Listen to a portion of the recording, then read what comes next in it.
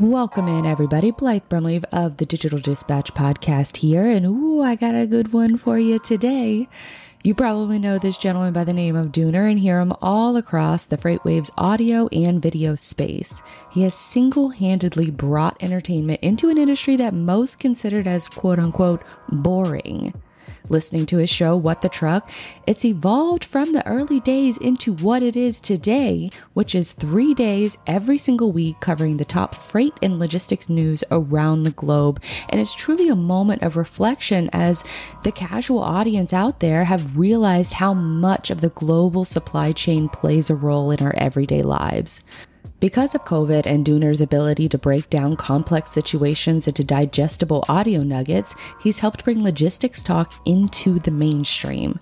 He's also helped folks like me realize you actually can bring a multifaceted personality into a space that's been traditionally a little stiff media coverage-wise. All this to say that it was pretty rad to finally get a chance to chat with him about his experience on all sides of the freight coin before ultimately interviewing Craig Fuller, founder of FreightWaves, that resulted in a job offer that has put Dooner on the path that he finds himself today. So let's not wait any further. Here's my chat with Director of Audio at FreightWaves, Tim Dooner.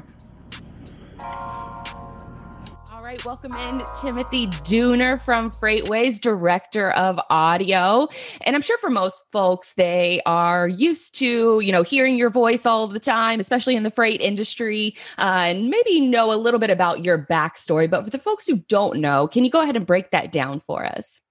As the older I get, the longer the story gets. So I'll try and give you the sort of truncated version. But my story is not too dissimilar to most people's stories. They didn't come from the world of freight. I personally went to school to be a rock star. I went to California Institute of the Arts for music production, music technology. I worked in the record industry for a while. Then Napster came out, and that big digital transformation made money kind of hard to come by in Hollywood.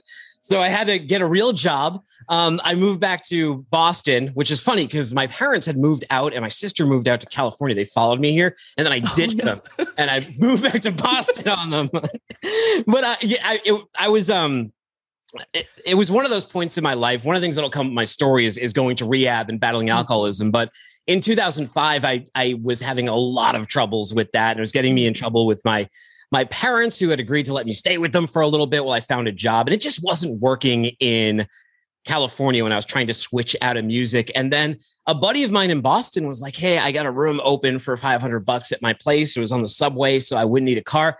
I move out there. I got to get a job after a few months, though, because I was running out of money. And my dad says, hey, I know this. My dad he's been in this industry forever. He worked at Roanoke Insurance on the insurance side in the Boston and New York market. So he knew a few people, and he was like, hey, probably not exactly what you're looking for, but I know a guy at FedEx Trade Networks. He's looking for a broker to do a job. I had no effing clue what a broker was, what they did in freight. It sounded terrible, but I also needed money, and I needed health insurance, and I needed all that kind of stuff. So I could buy more alcohol.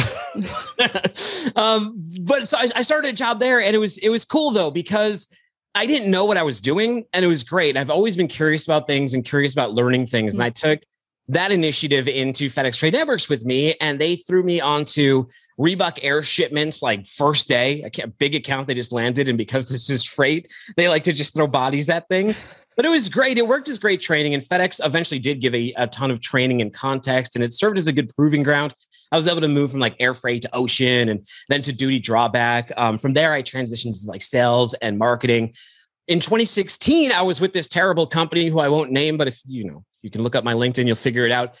They fired me when my wife was 8 months pregnant. Oh. At the time, I was trying to launch a podcast, though. One of the things I really wanted to do, and I was bugging them about, which may be why they fired me, was I wanted to start a freight podcast really bad because I was doing sales. And I was like, man, if I could do a freight podcast, it'd be a great way, a Trojan horse to doing interviews and those kind of things. And it turned out to be a blessing in disguise because I had an alcohol problem I've been dealing with and a depression problem I've been dealing with since I was 18 years old, maybe earlier than that. And I still had a little health insurance left, and my life was kind of spiraling out of control. So I decided that with that time, I was going to go into rehab for dual diagnosis. And also I was going to start a podcast. That would be part of my recovery. That would be my project. And then I was doing that for a while before getting discovered by Aborn and Company, now known as Freight Plus.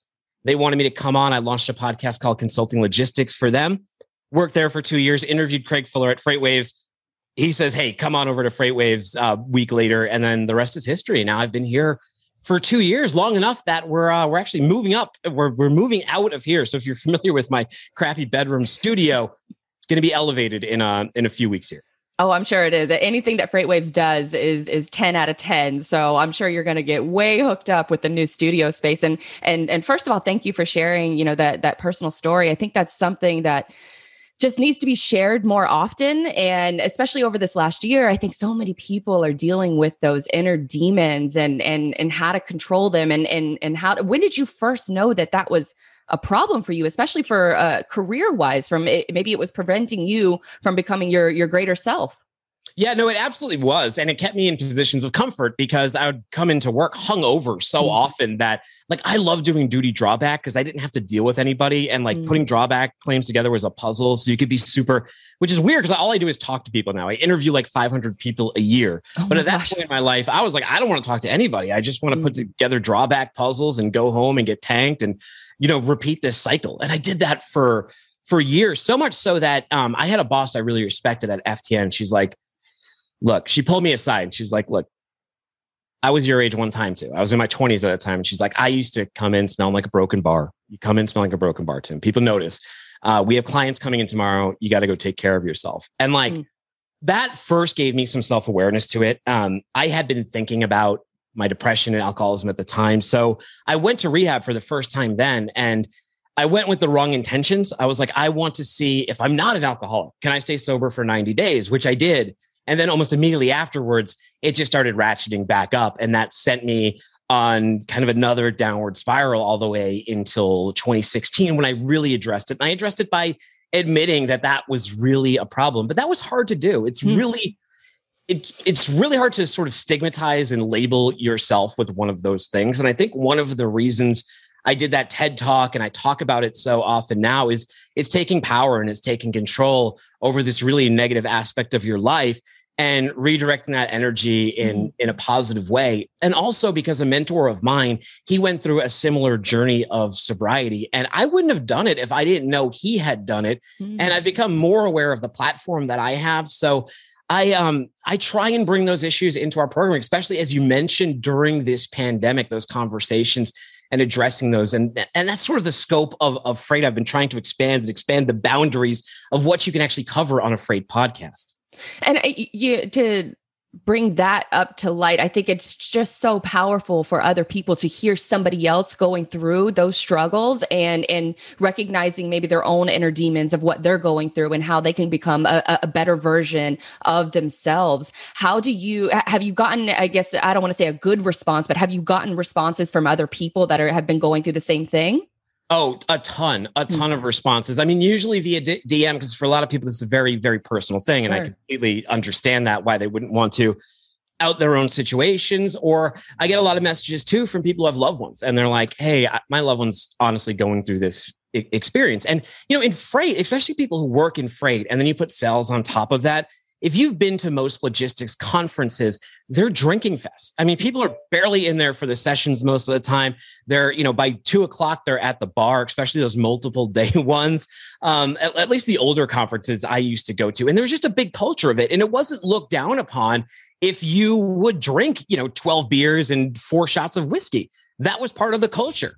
So it's hard to get out of that culture. And I know for me, one of the reasons I didn't want to address it, especially when I was in sales, is I was like, this is how I meet people. This is how I deal with people. But a problem is that a big aspect of that was my own social anxiety. And I had this therapist and they were like, you're using alcohol as a crutch. You're using it as a means to an end. But have you thought about doing other, sort of cognitive exercises? And it always sounds kind of stupid. But then I went and I joined the Improv Asylum in Boston. And I used that sort of as therapy to get over social anxiety. And plus, I figured it would have cursory runoff benefits for sales, just being able to think on your feet. But it was really, really beneficial, and it also got those creative gears turning again, which are super important, especially in Freight, because we were not a very creative field until recently. Yes. And speaking of which, you were sort of and I don't want to say sort of, you were definitely a pioneer in that respect, because I can remember being in logistics marketing and being like, gosh, this stuff is so boring. How can we make this more exciting? But it was almost a fear to bring in other aspects of things that I was actually really interested in and to bring them into the world of freight. So I always just kept it sort of the separation of church and state. This is the business side of things that I operate in, and here's the entertainment side of things that I operate in. And it was your programming that really said to me, like, oh, I can embrace all aspects of my personality. We can bring more of this into the industry. So what was that first, I guess, conversation like? What was it, an initial conversation with yourself or maybe with Aborn & Co. at the time of this is what I want to do? And how did that really click for you? I'm a huge podcast fan. I've been listening to podcasts since 2008. And the original ones I would listen to were Adam Carolla, Bill Simmons, and Joe Rogan. And I always liked their sort of conversational style, but they were never really, they would get into some news and stuff and people's stories and people's journeys, but they weren't afraid to joke or bring their own personal life and really put context to how they related to the information they were getting and their guests. So it was a model that I always thought I needed to adopt in podcasting, especially since it's such an intimate medium and such a passive medium, meaning that people put headphones on and then they go do something else. They don't sit there captive like they do with the video version of a podcast, which to me, I do the video and the audio version, but to me, they're almost two different products and two different animals. And I sort of think of those audiences differently, even though they're being served the same thing. I mean, the content is the same, but the marketing is a little bit different. I think you've got a slightly different person who really enjoys the sit down version versus the person who has like me, who has ADD and typically never watches video versions of stuff because I'm doing something else. True. And I think that's, you hit the nail on the head when it comes to podcasting, because it is such a different experience. You can listen to it on the way to work. You can listen to it while you're cleaning the house. You don't necessarily have to sit there and devote your entire attention versus reading a book or, reading a blog article or something like that. Podcasting is really that experience that's separate, it complements your life instead of distracting you from your life. Well, like the Shipping Pod, when I launched that in January of 2017, that was my first podcast. That was sort of like the original thought, like the thesis was, instead of having the conversations, the prepared speeches you hear on stage, people talking at you, let's have the conversations that we are having at the bar or out by the booths or just when we run into one another. And let's talk a little bit more about our careers and our journeys. And one of the reasons I recognize that is the content just did not exist. Everything was like technical webinars, every single thing. So it was really easy to break in and bring a completely different point of view because nobody else was doing it at the time. And you speak from the Shipping Pod, of course, you're speaking from an entertainment angle and trying to bring that entertainment voice, but you have served in previous roles all within logistics, the shipper side, the carrier side, the marketing side. Are there any sort of preconceived notions that you had about any of those sides of the business that you try to bring into podcasting now? I try to use those as context. And I always try to remember my first day at each one of those jobs and what I didn't know. And because my complaint with a lot of media, especially teaching media around freight, was that it always seemed at like this intermediate level. So there was always this barrier for new people to even get there. And there's so many acronyms and so much jargon, and then jargon in this business that if you're talking to someone who's into land freight, right, the way they think of a broker and a 3PL is completely different than how a global logistics provider thinks of what they are as a broker and 3PL. Whereas one cares so much more about inland transportation, where the global guys are like, yeah, whatever, give the trucking to someone else. They care about like the boxes and the brokerage and the CHB and all that stuff that entails. So I've always tried to bring those perspectives with me of thinking back to when I was in that role. Because one thing that's been important to me is that I don't want to talk to myself. I want to talk to the listener. And as a person who's often interviewing, especially how What the Truck has sort of morphed into a sort of very interview heavy lifestyle news, personal challenges, career journeys, all of those kind of things, it's forced me to be very mindful of the audience and think of the questions that they would be asking people, because you have to be when you're in that mode. Otherwise, it's it's self-care. Or I didn't want to say the M word. Now, when you took the role at FreightWaves, did you consider that as sort of this is my ticket to freedom, or did you consider it maybe a little bit of a risk diving into freight podcasts full time? Take me back to that decision of how you made the jump in order to join FreightWaves. So it was interesting. And I mean, don't tell the people at Aborn this, but it was a bit calculated. So I would write news. Before they hired me, I was running Ghost blogs and helping them with podcasts. And then they hired me as director of marketing. And I got to do a ton with them. And I got to do a lot of stuff, but I only really liked doing the podcasting and I liked the event planning we were doing, but I was sick of making decks and I was sick of making infographics and all of that kind of stuff. And the one thing it really taught me though, since I was the only person in their marketing department, was really how to content flywheel, because I didn't have that much bandwidth to do anything. So if I was going to write an article, okay, then that article should also inform my podcast. And then that podcast should inform something else. And, making all of those things sort of spin together. So you're not doing triple the work. And in doing all these sort of news write-ups for their newsletter, I just remember from, 2016 onwards or 2017 onwards, FreightWaves coming up more and more on my searches when I would be like, I need news. Okay. Freight news, supply chain news, tech news. And FreightWaves was just moving up and up and up. And I loved their style. And it was so much more in your face.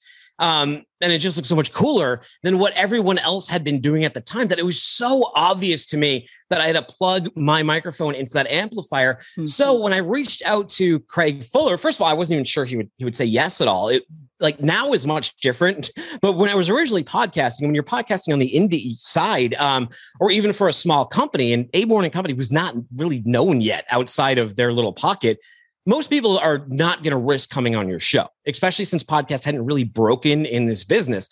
They would be like, yeah, okay, or pass you off. But fortunately, Craig was like, hell yeah, come on. But the funny thing is, it almost didn't happen because I sent him this Zencastr link to do a recording with VoIP. Day of the podcast, he calls me up at the time. And I'm like, I have all my stuff set up to do a recording this way, right? Through VoIP. And I didn't have anything set up to do a phone recording. So I was like, oh man, I'm sorry.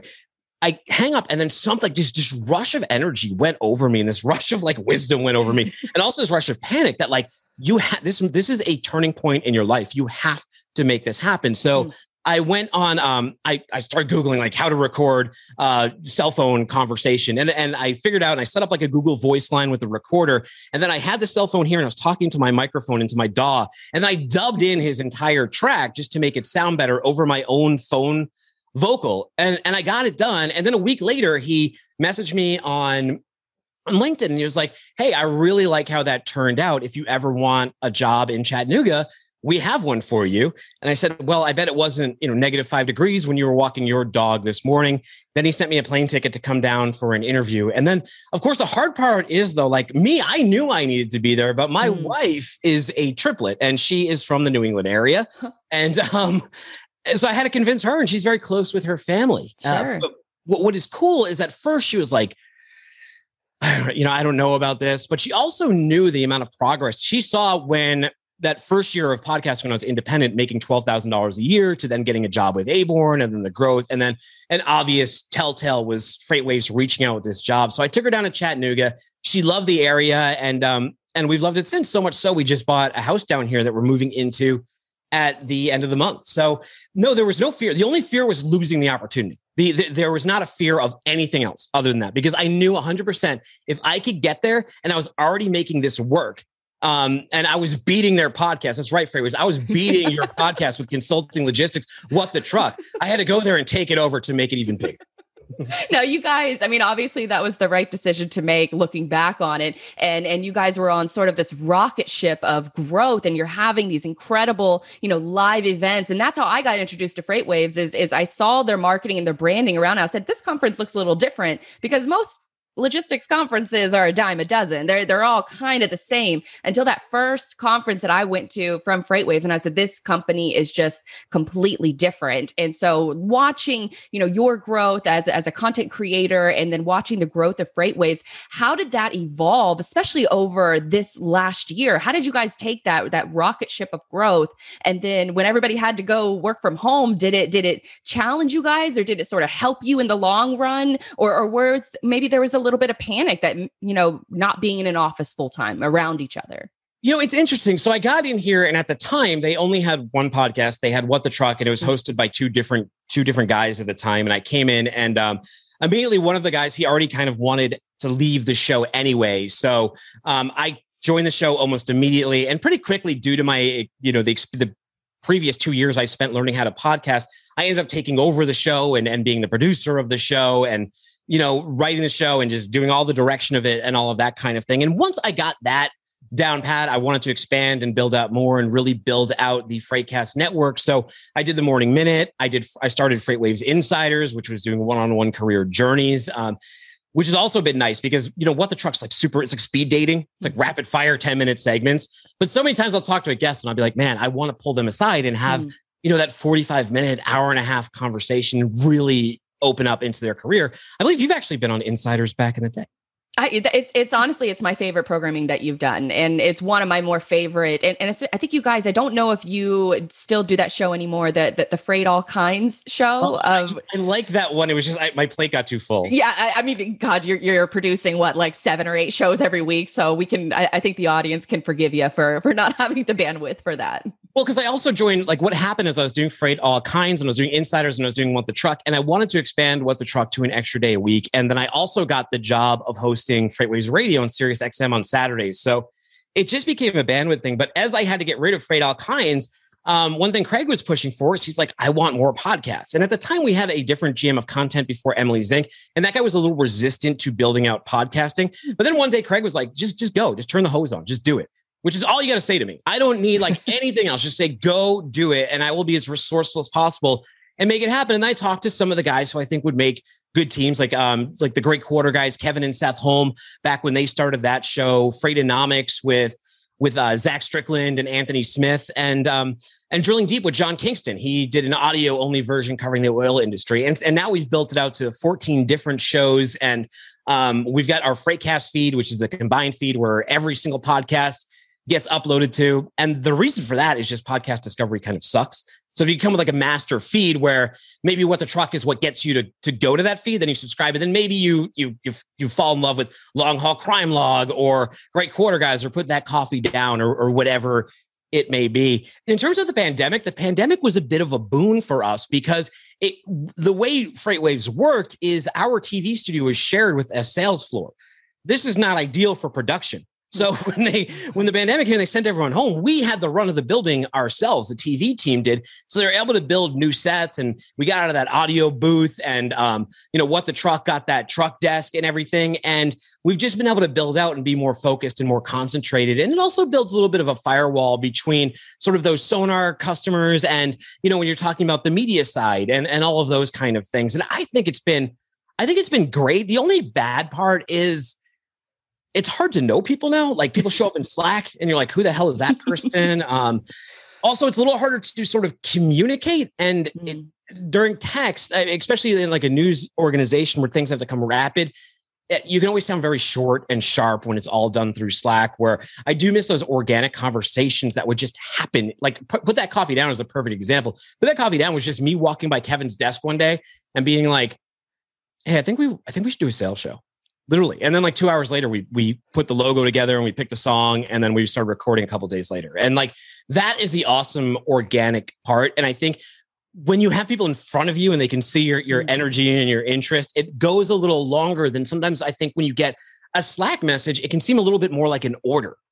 And sure. I'm very rebellious and I don't like orders. So It's tough to tell tone from somebody's text. So always a little bit difficult when you're communicating solely through text than versus other medium. And I think that's a sort of a blessing and a curse that Zoom has entered as an adjective into our lives. But we have those technological capabilities now that we can still kind of have that same vibe, but it's never going to be the same as in person. Like I love doing in-person interviews just because I think you get so much more out of the conversation. Do you guys think that you'll go back to the office full time? It's interesting how that'll work. I think it'll be more of a hybrid model. I mean, I know that there's an interest in bringing back, like we used to have these Beer Friday things where, people who drink, people who don't drink, because our building's a converted restaurant bar with, have you been in Freightwaves building yet? No, I've only seen outside. I've only seen the pictures outside. Okay, well, come there on F3, November 8th to 10th. I'll give you a tour of the building, but it's a converted restaurant. So like the bottom floor area used to be like some company called World of Beer. So we have all these taps and everything. And it's where we would conduct our meetings and those kind of things. So I think we're trying to reopen that, especially as in the Chattanooga area. Vaccines have really gotten to 1C right now, and they're really just starting to pump these things out. Like I went and I got my first shot already, and it was like a 15-minute wait. And it was so different than back in December to travel to Massachusetts. I had to go get a COVID test. And I made the mistake of going to one of those free testing sites here. And it was like 3.5, 4 hours. Whew. Like you get what you pay for. Right. Or you don't pay for, I guess, or what the government pays for. That's what you get. I like F3. I like that. I think it's the right time. And I think people are so ready for it. I can't wait to just take a bite out of that energy at F3, November 8th to 10th in Chattanooga, because people have so much pent up energy. And I think these virtual conferences have been great. They allow you to go more niche. But at the same time, I want to tear these virtual walls down and sit in front of people again. Like even like little things. People may not realize this, but in order for me to talk to you, I can't actually see you in your facial expressions right now. I'm looking at a Logitech camera. And if I look down, I look like this. Now I'm looking at you. That's a little behind the scenes production. So I actually same thing on my end. I have the Zoom meeting kind of positioned to where I'm still looking at you, and hopefully, watching this later on, it'll look like I'm looking into the camera. But there's just there's no replacement for in person. This is a good sort of Band-Aid on it right now. But I agree fully that's probably F3 is probably going to be my first conference that I go to in person, because as soon as I saw that it was announced, I'm like, oh, done. Let's just go ahead and mark it off on the calendar. I mean, the other hard part too, the great thing about the in-person ones is you have more opportunity to rapport build beforehand and afterwards, where like these digital recordings can be really anticlimactic. You finish up and you click X on a browser and it's like, all right, I guess I'll go make a grilled cheese now. Right. It's sort of the awkward bye at the end is always a little questionable. Like this. Like up your nose and stuff. And you say bye, and then you got to do the awkward end meeting for all and hope that, there isn't, more sentences being shared. Now, you talk about working from home. You're about to move into a brand new studio space or a brand new studio space at your home, which is great. I highly recommend it. But on the flip side, how do you prepare? You said you have 14 shows every single week. How do you prepare for any of those shows? What does a typical work week look like for you? Yeah, so fortunately, the only ones I have to produce out of that are the Morning Minute, Freightwaves Insiders, and What the Truck. So that's down to 3 right there. That's 1, 2, 3, 4 episodes, 9 episodes, 9 things I have to record a week. 4, 8, 12, about 13 guests I have to make sure are booked for these shows and that kind of stuff. So it's very important to have a process for this stuff. But my day starts every morning. I read the news on freightwaves.com and I pull the headlines and I record the Morning Minute and I upload that. But it's kind of that own mental content flywheel when now that I've read some of these news stories, I'm already thinking about what's going to be on What the Truck or what's going to be on the newsletter, which I do now on Tuesdays, or what's going to work for insiders and who would be a great guest for that. And then I go through the stories, and if there's a really good guest who is interviewed in one of those, I might reach out to the journalists and say, hey, can I have their contact information? So I always want there to be a little bit of news immediacy, but a lot of times too, it's just trying to be your audience and understanding what they may be receptive to. And also just generally things I tend to be curious about. And in What the Truck, because it's so interview heavy and I don't have to sit up there and eat all the oxygen and tell people how everything works. I can rely on other people to do that. It's more important for me to be curious and understand what the audience wants out of that particular interview. And that's sort of been my impetus behind it. So a lot of times I don't really know that much about what I'm doing or who I'm talking to until after that interview is even over. Like I do my research, I do my personalization, but really to get sort of deep on some of these topics, it's great to speak to these people because I'm curious about the information myself. And does that process change at all for a lot of the virtual events? It seems like you guys have, a couple every month now. Does that process change at all? Yeah, it's really different because I don't book the guests for virtual events and I don't produce the virtual events. So it's a different role for me. Like I just show up and perform What the Truck. I mean, I have to like fill it out with some stuff and those kind of things, but it's a different production style and way of doing it than how I typically do a regular What the Truck. And there's a variety of reasons for that. But which one do I like better? I mean, I'm a control freak. I like doing my version of What the Truck better than conference version of What the Truck. But I also feel very grateful that I get to do these conference version of What the Truck and have the exposure and experience of hosting these events because it's really fun and it's nice to put yourself out in front of the community and it keeps you really engaged with all of the content. And that's been a nice thing about it because just the role that I have, it's been such an educational experience at FreightWaves because I'm constantly having to read everyone else's articles and review their work and watch their content. So I have a really good idea of what goes on around here and what the FreightWaves brand actually even means. Now, you mentioned earlier about the importance of finding inspiration from outside of the industry. Who do you get inspired from and who do you read regularly to get that inspiration? It's weird because my job is so like there's really not that separation anymore in my life just because of like who I follow on social media. It's such a mix mash of like Legos and entertainment and freight tech and traditional tech and truck drivers and all of these different opinions. But the cool thing about it is the more diverse I've made that network, it's really interesting to hear all these different opinions. Like if I didn't follow a bunch of drivers, I wouldn't be nearly as attuned to their political sensitivities or their fears of automation in driving or their talk of protests or these kind of things. And I think it's great to be really receptive and empathetic to those kind of things and see how see where the delta is between how these people feel and how people on the freight tech side feel. And I think there's a pretty big one because as much as people say like they go out and they try to learn the person they're engaging with, I think there's still a big misunderstanding between like the white collar freight tech world, except for maybe some of the guys who've had a lot of background or girls who've grown up in the freight world. They have a little bit more understanding. But I think some of the newer interlopers don't always seem to understand how the driver thinks or how the broker thinks or how the shipper thinks. And they're all completely different point of views. Have you ever had any, big pushback from drivers on a story that maybe you've covered or somebody else has covered? Yeah, I mean, look, if you say, drivers tend to lean conservative, right? Mm-hmm. And they tend to get upset if you are promoting ideas that they think are overly liberal or socialist or that kind of thing. But I don't let that sway me for what I want to cover. Now, obviously, I want to be pretty journalistic into that thing, but What the Truck is an opinion show. It's a news magazine show, and you have to bring your opinion. You have to be pretty honest about that kind of stuff, or people will see through it. And I think I've managed to do that. And I've managed to hold some of my more progressive opinions and not have to sacrifice those, while also understanding and being empathetic to what another side thinks and what they want and why they have an opposition to this. And understanding both of those things is really important. And it's also important for myself as like I think fatherhood's helped me there too, because I always have to like think in the perspective of like a 4-year-old and a 6-year-old, and they're not rational. But a lot of opinions people have are not rational on either side either. So learning how to deal with the irrational is a very helpful benefit. Yeah, I mean, coming from a, sort of a blue collar town that, in covering sports at a local sports station, we have a lot of those differing opinions, mostly conservative opinions. And so you definitely have to walk that tightrope of trying to express your opinions without insulting a large group of people. But sometimes it's necessary in order to push the conversation forward.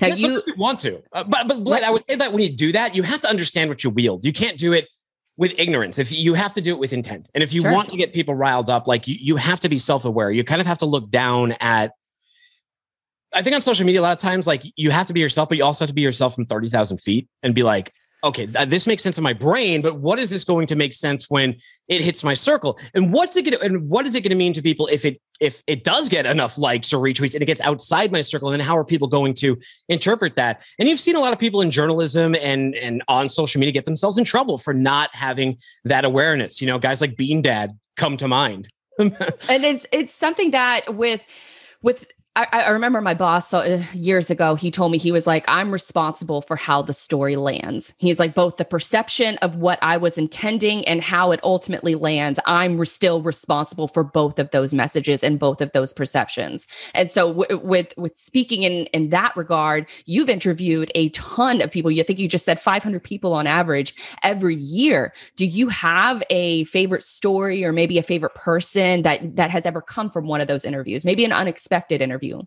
I mean, one of the most unexpected ones that has turned into one of my favorite relationships that I've developed was with Home. Before I jump into this, you know who usually yells at me? Not like truck drivers for personal opinions or anybody else. It's actually like older dudes in freight who are like, that's not, what does this have to do with freight? You know, what does this have to do with that? So sometimes they don't like my more brash. Oh, he's telling you to get back in the kitchen. Yeah, tell them to have fun. Stick to sports. I don't make a show for you. You're not my demographic, man. Right. Maybe you need to listen to something else, but at least they're listening, even if they're hate listening.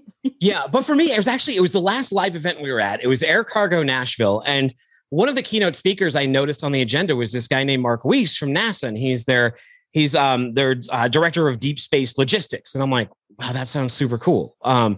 I don't know exactly how that relates to freight. It sounds kind of sci-fi. It sounds kind of silly, like shooting cargo up to space and having it land in China, or shooting from China and having it land in space in the US. But at the same time, I'm like, I want to talk to NASA people because I'm a nerd and I like space. And I like sci-fi movies. So it was good to so that was my focus. I got to talk to him. And then I realized in talking to him, how much the runoff of technology that NASA creates, things like GPS, things like, non-stick materials, so much of the materials that are even on trucks right now have come from the R&D, the R&D of the space, the R&D of what NASA is doing. And it's really cool. And it's really exciting how much that space is heating up because of the partnership that they're doing with SpaceX and those kind of things. So talking to Mark Weiss was great because then I got introduced to Tammy over at NASA, who sets up all these different interviews. And now once a month, we have a NASA segment on FreightWaves, which is great. I got to talk to him the day after the Perseverance rover landed on Mars. And these are like, I get to talk to people who are like super wicked smart, and it's awesome. And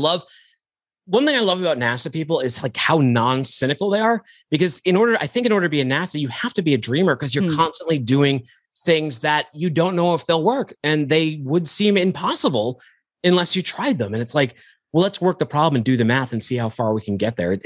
That's been my favorite. I talked to Mark to this day, and I talked to him on a personal level and on a show host level. So to me, that's been one of the most rewarding ones. And I remember after Perseverance landed and you had him on your show, you were able to bring your kids on in order for them to talk to him and just, maybe sort of experience that. How did they react to that moment? Or maybe are they not old enough to sort of appreciate it just yet? But I'm sure when they get older, they absolutely will. Oh, so my 6-year-old, he's in virtual learning right now because of the COVID thing. But he immediately told his virtual class the next day that he was on TV. Like he was so excited. I told him not to get a big ego, but he was Check really, yourself. Yeah, he was really excited about it. He thought it was like cool coming on camera. And it was a nice moment because one of the things I've learned about NASA too, is that they are very big on promoting to children. They understand that it takes that lack of cynicism to really put belief in the stars and belief in a world unknown that is bigger than what we do know. And I love that inspiration because I love sort of that inner youth thing too. And it's something I always try to hold on to and cling to. And I had this professor that told me that you don't start getting old until you stop learning. So like the Dorian Gray in me is like, you have to keep learning. Or else your painting stage. No, I'm right there with you. I'm a big space nerd. My mom has, she's had a telescope ever since we were kids. And so she would train us on what constellations to look for and, watching all of back when, the Discovery Channel showed actual, like science and nature based shows. That was our bread and butter. And that's what we watched on as a kid. And then we got slowly introduced, to all Star Wars movies and, sort of the sci-fi genre. So I completely feel you in that regard. Actually, was last summer, went down and watched my first ever NASA launch, and it was for Perseverance, and it was just such a great, sort of comeback moment whenever it lands on Mars, and it's the middle of COVID, and everybody is just struggling mentally, and you see what hard work and years have done, and leads to a project like that. So that was one of my favorite interviews I think I've ever seen you do, and that was just sort of like a selfish reason. Definitely wanted to get that question in there about, because I would imagine that maybe he was someone that you were nervous to interview, or maybe somebody else was you maybe had a little bit of nerves to interview, or maybe I'm wrong in both of those things, and you have no nerves at all when it comes to interviewing. Yeah, no, I'm like a serial killer. I don't really have nerves when it anymore. I used to. No, for like my first 2 years, I did. It's just that I do this. Like the best thing for me about leaving Aborn to go do this full time and be this defining my career is just my own development and growth has really benefited from that, because now I'm just constantly doing this. I constantly have to be in a mode where I'm either interviewing people, or I'm being interviewed, or I'm trying to condense information in a very rapid amount of time that I just read. So it's all kind of just, it's processed now. So the only things I worry about are like some technical mess ups. I'm never really that concerned about the guest or being that nervous. Maybe if I get Elon on there. Yes. I have personally been pitching for that, because that is going to be an unreal moment. I've watched him on Rogan a couple times, a couple other different podcasts, and he just seems such like a weird, borderline evil genius, and you just want to learn as much as possible. But for somebody to pull, several industries into the modern day world and just continue to push them forward, it's something I think a lot of people can appreciate. And sort of switching gears a little bit, you've mentioned that you've had like a few different co-hosts of, different shows that you've worked on. From the co-hosting perspective, how do you sort of work on that chemistry of developing a good relationship that ultimately develops into a really great show? It's interesting because I had a different when I started the shipping pod, I had a co-host, and that guy he was doing an MBA, and he left me after like 9 or 10 episodes. So, sorry. I miss you, Ryan. You're a good guy. We kind of just he just took off, but I'm glad he encouraged me to get it off the ground and all that kind of stuff. And then for a while, when I was looking for a job, I would go on these interviews, and like all these different companies would be like, well, maybe we'll hire you for sales, but you got to stop doing the podcast. You can't do an independent podcast. And I decided, no, I think that there's a real opportunity for podcasting. So I started a secret podcast called Snack Masters Inc. with a guy I knew on Twitter. I never met him. I never even talked to him in real life, but I'm like, let's just do something. Like I want to practice some production techniques. So would you mind reviewing some snack foods with me? We'll do a show called Snack Masters Inc. And it'll just be, to take the piss and all that kind of. So we did that for a while. And so I got to Aborn, and then Aborn, I didn't have a host, and I get to FreightWaves. And it was interesting because when Chad Prevost left, and it was very abrupt. And to be honest, like that, the abruptness, because I thought we were a little closer, that didn't sit well with me. He kind of told me the day that he's like, I put in my notice, but he was also, it was framed like he wanted to leave that day and miss the show. And I was kind of offended by that. I'm like, man, this thing to me is really important. What the Truck is like my baby now. I put a lot of love and I put a lot of thought into it. So when he left, I'm like, fine. I mean, I guess it's good. If someone doesn't want to be there, you don't want them to be on it. So I had to audition some new people. And Michael Vincent, I knew, and I didn't necessarily get along with him at first until we had a Christmas party and we argued which movie was better, Frozen or Frozen 2. And because we were arguing about that, I'm like, if he can argue about this and talk about Freight, that's What the Truck. What the Truck is arguing about Disney movies and talking about Freight. So he can be on this show. So he auditioned once, and I was like, this guy's great. And he also knows how to use sonar better than me and can help bring in that data context where it would really complement what I do. So that chemistry just developed sort of naturally. And then with Kevin Hill, it was also just, I picked my host there and he picked me because we had that conversation. We knew our sales background and we just didn't think the sales market was being addressed that well from a freight perspective. And we thought we could maybe pour something in that glass. Do you approach a show any differently because you have a co-host versus say like FreightWaves Insider? Yeah, I mean, Insiders and radio, I didn't have a co-host on, or I didn't have a co-host on radio after John Kingston left. So the question's different because I know that I control every question and I control the entire roadmap versus where like What the Truck or Put That Coffee Down, you've got a co-host. You're sharing the mic, and it isn't completely about what you exactly want to talk about. It's also about what your co-host wants to talk about and what they think the audience wants to learn about as well. So you have to meet in the middle on where those really make sense. I've never had a problem with either co-host that I've worked with, though, of like that just not working. Those like tectonic plates causing earthquakes. And I think that if I did, I would probably move on from that, because I don't, I like low friction things, and these things work at a very rapid pace at FreightWaves, and I ain't got no time for the drama, So the approach is different. And also, because it's a longer form interview on Insiders and also on radio, I do a little bit more research on the guests. I'm doing more listening to what they did beforehand, so I can have a really good understanding of where to lead them during that conversation, because I know that they're going to kill the answers because it's right in their wheelhouse. And I've heard them talk about it before, and I know that they're passionate. I know that they care about it. And that's always like where I kind of want the sweet spot of my interviews to be, to get it into people's, not necessarily their comfort zones, but just areas that they're like, they can speak to. Now, I've heard you mention the power of Twitter when it comes to booking guests and getting interviews. And we've kind of gone back and forth about the power of Twitter and why logistics companies aren't on that platform more often. Why don't you think that they take advantage of this? Because I think, folks like us and media who have been around for a while, we know the power of Twitter. But for a lot of logistics companies, especially ones that I work with, they want nothing to do with it. Why do you think that they should want something to do with it?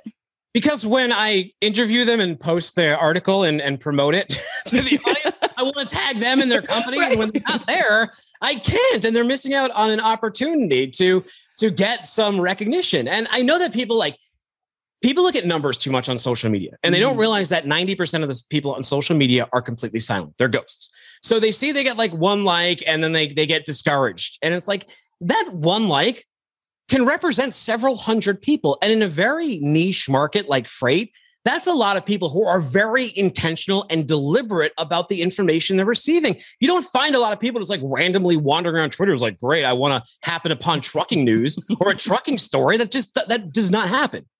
And I think you hit the nail on the head, because for a lot of companies, they, especially ones that I've worked with, they start up a Twitter account and they're so excited, but that's not the only account that they're starting up. They're starting up all the social media accounts. And then they get incredibly frustrated when they don't see any kind of growth or any kind of traction from those. And I'm like, well, you're spreading yourself too thin. You really need to dive into one or two social platforms at most, and then build those platforms up before you start expanding yourself and spreading yourself too thin. And I think that you've done a great job, especially with LinkedIn and Twitter. Would you say that those are your platforms of preference, or do you have any other sort of sleeper profiles on other platforms that you think are going to take off soon? Like a hidden account on like Tinder or something? No. Sure. I was just talking to Chris Atkinson. He has like this AI freight matching thing on Insiders. And I was like, well, what is it more like? Is it like, Tinder, Bumble, or Farmers Only? He did say it was like Bumble because the drivers make the first move. Oh, that's good. It was hilarious. I'm like, that should be your slogan, man. The drivers make the first move. I like that. Very clever. Well, but you bring up a good point, and it's also something like I've been studying the Morning Brew a lot, especially for the past year. I think they've done such a phenomenal job of creating community and really understanding, especially Twitter is really where they're really, really good. And guys like Toby Howell over there. Listen to him. And one thing he always preaches is something I agree with him on. I think a lot of marketing directors and marketing people are super effing lazy, especially in our space. So they get a HubSpot account and then they write one message in there and then they send it out with the link, and it formats all incorrectly all across the Facebook sphere, the LinkedIn sphere, the Instagram sphere. And people on each one of these platforms, they can tell and they don't feel respected, and it's not optimized to the platform. So that's why, like, when I never use that, I never use the button share to multiple platforms, because I know that for LinkedIn, even if it's the same exact content, the content has to be sort of framed a little bit differently. And you get a longer form to do it on LinkedIn. You're speaking to a slightly different audience, where on Twitter, you have a more casual audience, a more meme-friendly audience, one that is more receptive to jokes and humor. So you lean into that a little bit harder than maybe you would on LinkedIn, where I think you can do some humor, but I think LinkedIn people, they also are there because they want some business info and they want some of that technical stuff, where that might bore the S out of people on Twitter. So you got to manage those. And if you put everything in a HubSpot and expect that to send it out and that to work, it doesn't. Mm-mm. It doesn't. You're exactly right, because I started up a news account just for my company and then just for people who just want to follow the news that I share. And then I have my personal account, and the news account doesn't get any kind of traction, maybe a few hundred followers, but it's always the personal account where the jokes come from, the slightly snarky tweets. That's where the real magic happens on Twitter. And then I kind of use, LinkedIn as more of the professional buttoned up version of myself. And I think one time I posted like a post with a meme in it, and it got no love whatsoever. And I'm like, well, this isn't the place for LinkedIn. Well, I mean, the thing I love about Twitter too is that, I have ADD. There's thoughts constantly running through my head. And on LinkedIn, the velocity of conversation is just so much slower. Now, sometimes that's an advantage because things can be stickier if they get enough likes or enough engagement. They can last and annoyingly sticky sometimes. Like yes. I can't imagine how many times I go in my feed and there's an event that someone posted about a week ago that's already happened and it's still in my feed. It drives me bonkers, where Twitter is like so rapid paced and so quick that you don't have to really worry that much about how something experimental performs, because if it doesn't, who cares? Nobody saw it. And then if it does well, then you can take that idea and you can refine it and you can think of other ways you can use it. Oh, maybe this will, like, if these people like it, maybe these people on LinkedIn will like it. So how can I adapt it to that medium?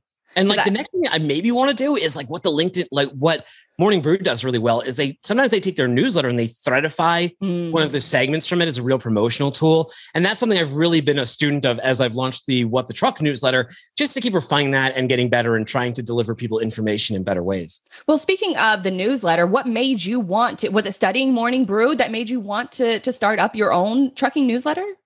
Well, one of the reasons I did was there's only so much real estate, and FreightWaves has a main newsletter, and that's basically dedicated towards editorials. So getting real estate within that newsletter was really not in the cards for podcasts or TV. So the initial suggestion was like, let's start a TV pod, like a TV newsletter, and let's start a podcast one. And that seemed a little bit too broad as a jumping off point, but I just volunteered. Craig was like, we want some newsletters. And I'm like, great. I've been thinking about a newsletter. I hadn't really been thinking that much. Like the idea, like I had just been like, I should make a newsletter, but I didn't like know the format or anything. But he said like, go do it. And every time at FreightWaves, if I want to do something and someone's been like, here's this opportunity, I will jump in it immediately. And like, that was the opportunity for What the Truck. And I was like, look, if I can build this sticky audience, it helps build up this brand. I can also cross promote FreightWaves Insiders and Freightcast, which I'm trying to build, and I can give all my babies some love. Absolutely. And I think that's such a good, you've spoken about the flywheel a few different times, and that's just another distribution model. But I think a lot of companies, especially with email newsletters, they get it so wrong. Like I just got an email newsletter this morning that still has a sidebar in it. And it's like, we are in 2021, people. What advice, I guess, would you give to other companies that want to do these different ideas, start a podcast, start an email newsletter that people actually want to read, and maybe they're facing a little bit of hurdles at that company? What advice would you give to them to get started?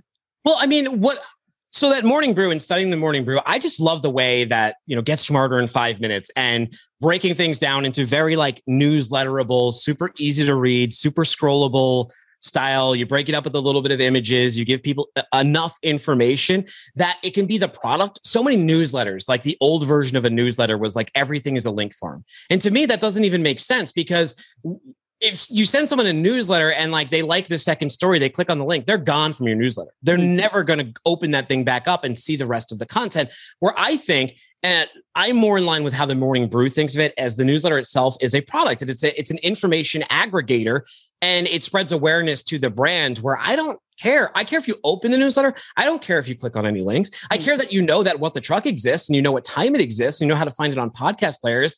And I hope that you read the stories that bring value. And that's why I put the stories in there, to give people some value. So it's not just promoting the same exact shows again to people. And I think that's what you have to, it all goes back to respecting audiences, understanding the platform. And I think podcasting, same thing, different medium, but same idea, where you have to figure out who you're speaking to. Like when you talk to clothing brands, like I worked for Talbots for a while in their supply chain, and they were like, who's your girl? Who's the girl that's buying your clothes? Who's the girl that's dressing?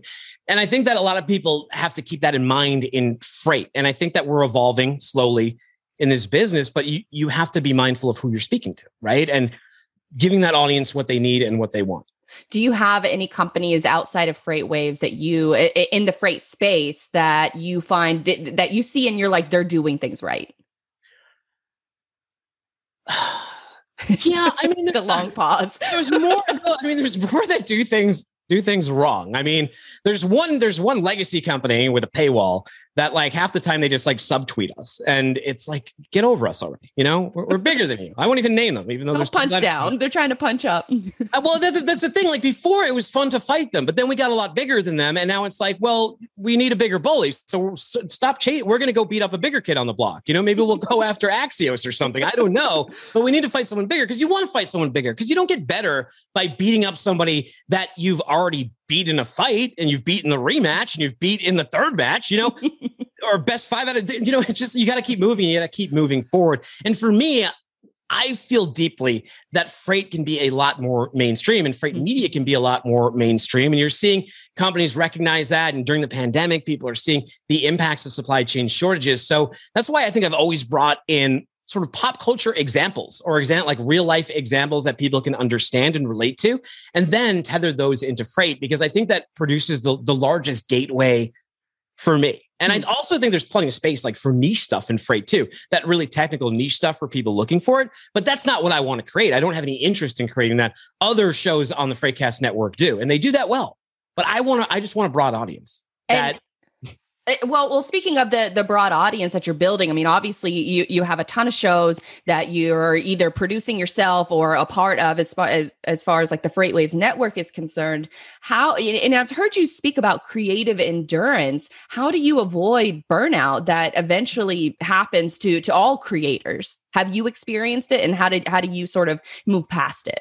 Well, this kind of ties into the last question. So what I like a lot is not necessarily what some of the freight media companies are doing. Although, I mean, I love Supply Chain Dive. I love CDL Life. CDL Life really covers sort of the weirder types of stories in freight that I tend to like to gravitate towards on FreightWaves. So I'm an avid reader of CDL Life. I mean, but what I've liked is during this pandemic, so many new podcasts have grown, right? And I feel like, awesome, all this job sort of seeding the earth is starting to sprout rewards. And I was on a show and someone said, well, do you get threatened by all these new people putting on shows, right? And I don't at all, because I don't think we're anywhere near critical mass in terms of freight podcasting. And to me, look, if I'm the one, or my shows get you to find your Apple Podcast app and learn how to click subscribe button or the follow button and learn how podcasts work, awesome. If it's someone else's show, awesome too. If it's Ryan Schreiber's show, Inside the Founders Studio, which also happens to be the byline of FreightWaves Insiders, Ryan. If it happens to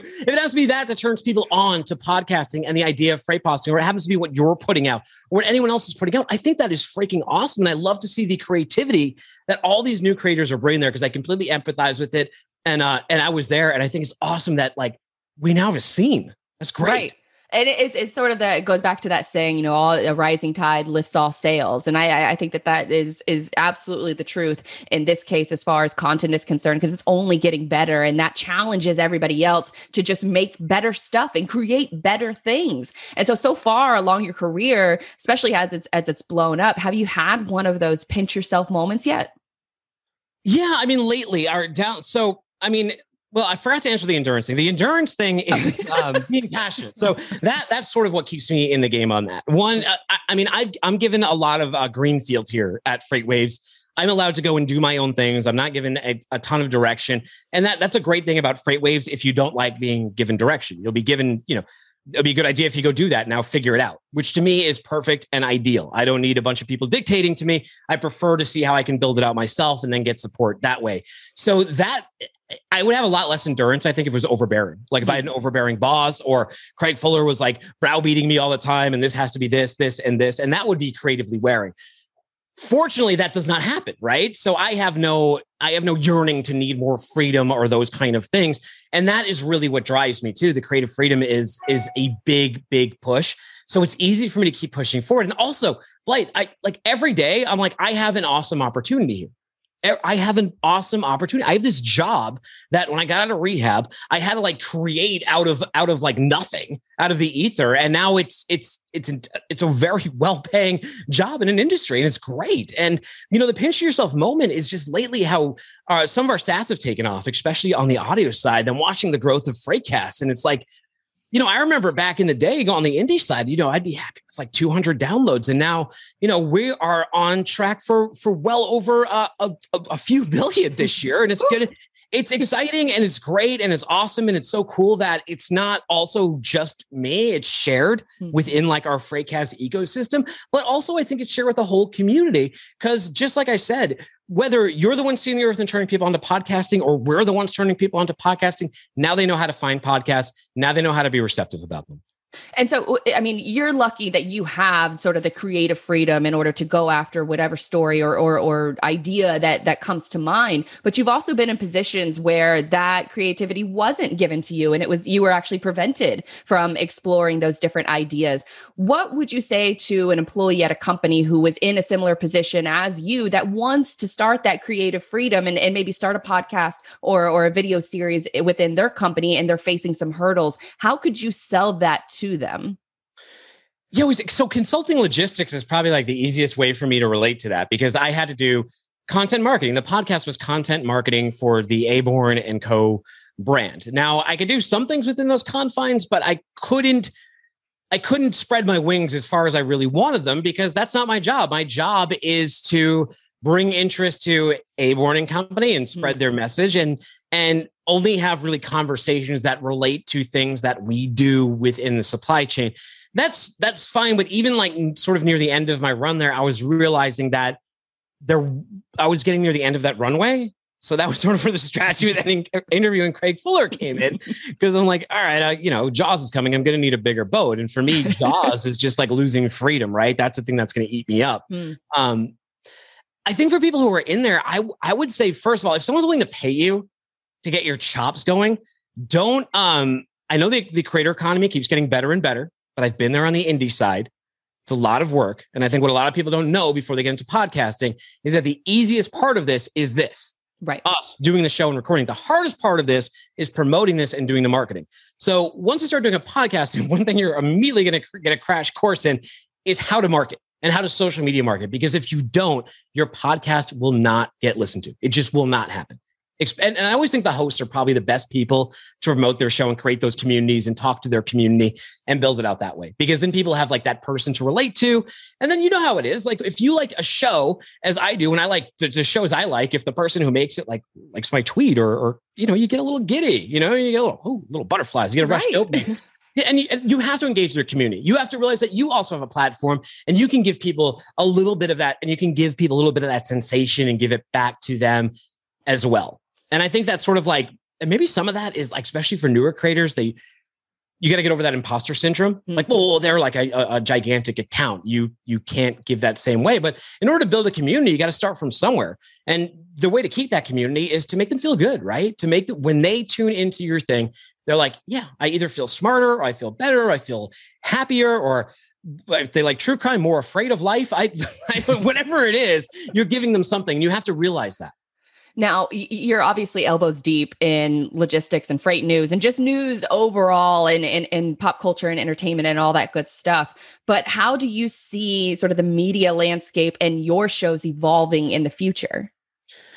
It's interesting. I keep eyes on things like Clubhouse and whatever new social media comes up down the pike. But for me, it's sort of like, I think podcasting is always going to be around. I think it's tech proof because there's just something great about walking around with someone in your ears, like keeping the demons from speaking to you or whatever it may be, or you're just sick of music, or you just want to learn something, or you do what happens to a lot of us is we start listening to a show and then we create a fake relationship with like those hosts. Like they're your friends that you never actually get to speak to, but you're always there listening to their conversations. And I think that that's the great thing about podcasting and why it's a great foundation to build off of. And I think, with TV, it's a little different because in TV, production values change, production standards change, the look of things change. So I'm not the TV guy, so I'm not as experienced as that. But I think like anything, you just got to keep mindful of what's out there. Like I've been trying to do the Clubhouse thing. It seems like a natural marriage between podcasting because you're talking, but I found out very quickly it's not at all. Because in podcasting, everything that happens in a podcast, or at least the more modern podcasts, are pretty deliberate. They're not like that 2008 version where it's just like two guys in a basement. I mean, those ones still exist, but they don't tend to get very big anymore, where it's just two people bullshitting about nothing. right? You have to be sort of deliberate. And then Clubhouse is sort of that non-deliberate, and it's just random people speaking. And to me, it's just sort of like cacophony and noise. So I'm not long on like Spaces or Clubhouse at all. I think I'm just that was going to be my next question: is why Clubhouse and not Twitter Spaces? Well, I think I would rather use Twitter Spaces than Clubhouse. Me too. Same. I don't like jumping off Clubhouse. I don't like that I have to give people my phone number to give them an invite. I don't like that they have to give me mine if they don't want to. My phone number is pretty sacred to me because I don't want people, spamming me and it getting out there and all of that kind of stuff. So I would prefer not to have it set up that way. I know privacy concerns. What are they going to do if they get hacked or they sell that stuff? I'm sure it'll happen. Even though I'm on there. Well, it's funny how we know all this stuff too. Like we know we know our Alexa's recording us. We know Google's tracking every move we make. We know our iPhone's listening to us. We're like, yeah, but it's convenient. But we got to just draw the line somewhere. It's like Google Maps will track your every move and suggest how long it's going to take you to drive to work as soon as you get into the car, that creepy notification. But anything outside of that, I mean, you mentioned with a lot of social media platforms, especially some of the newer ones that have come out, is there any platform that you've seen that you're like, I have no interest in jumping on that bandwagon? I kind of think it's Clubhouse after I've done it a couple of times. I just haven't I haven't found the experience very fulfilling. And I've been in the listener experience and I've also been in a guest experience. And it to me, it's just sort of more like a hangout group. And I think I would just rather, it's like a chat room or something. And I haven't done like AOL chat rooms in a long, long time. So that's not what I like. I don't know. So I just don't like I don't like that you can't listen on demand.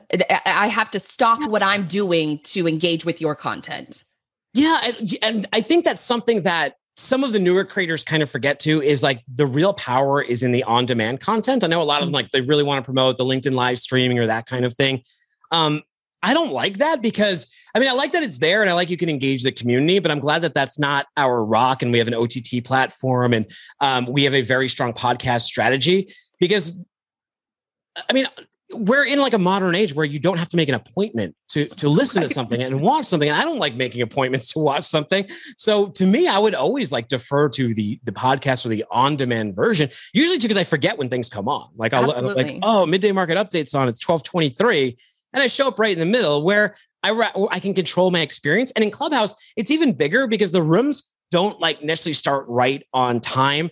And it's almost like that live stream thing where sometimes it takes 5 minutes for the stream to show up. So the people have been speaking and you show up without the context of the introduction and how they've made the bed. And then you have a random person jump in with some completely different point that derails the point of the room. And you have to listen to them eat all the oxygen and chew the scenery. It's just I don't like it. I like just having the direction of being in this podcast model. Maybe I've been just QBing too long up here. No, I completely agree because at Clubhouse, it sounds, I love new competition into the social media space. I love that they're sort of making these other platforms redevelop new features within their own system because they see another platform as a threat. And anytime you can sort of upset some reporters that maybe get banned from Clubhouse, I think that's always a little bit fun and interesting too. So we've covered a ton in this interview and we've talked about different aspects of life and how, you've really been, your curiosity seems to drive you in various ways of life. And it eludes just through your work. Is there anything left that you don't know that you want to know?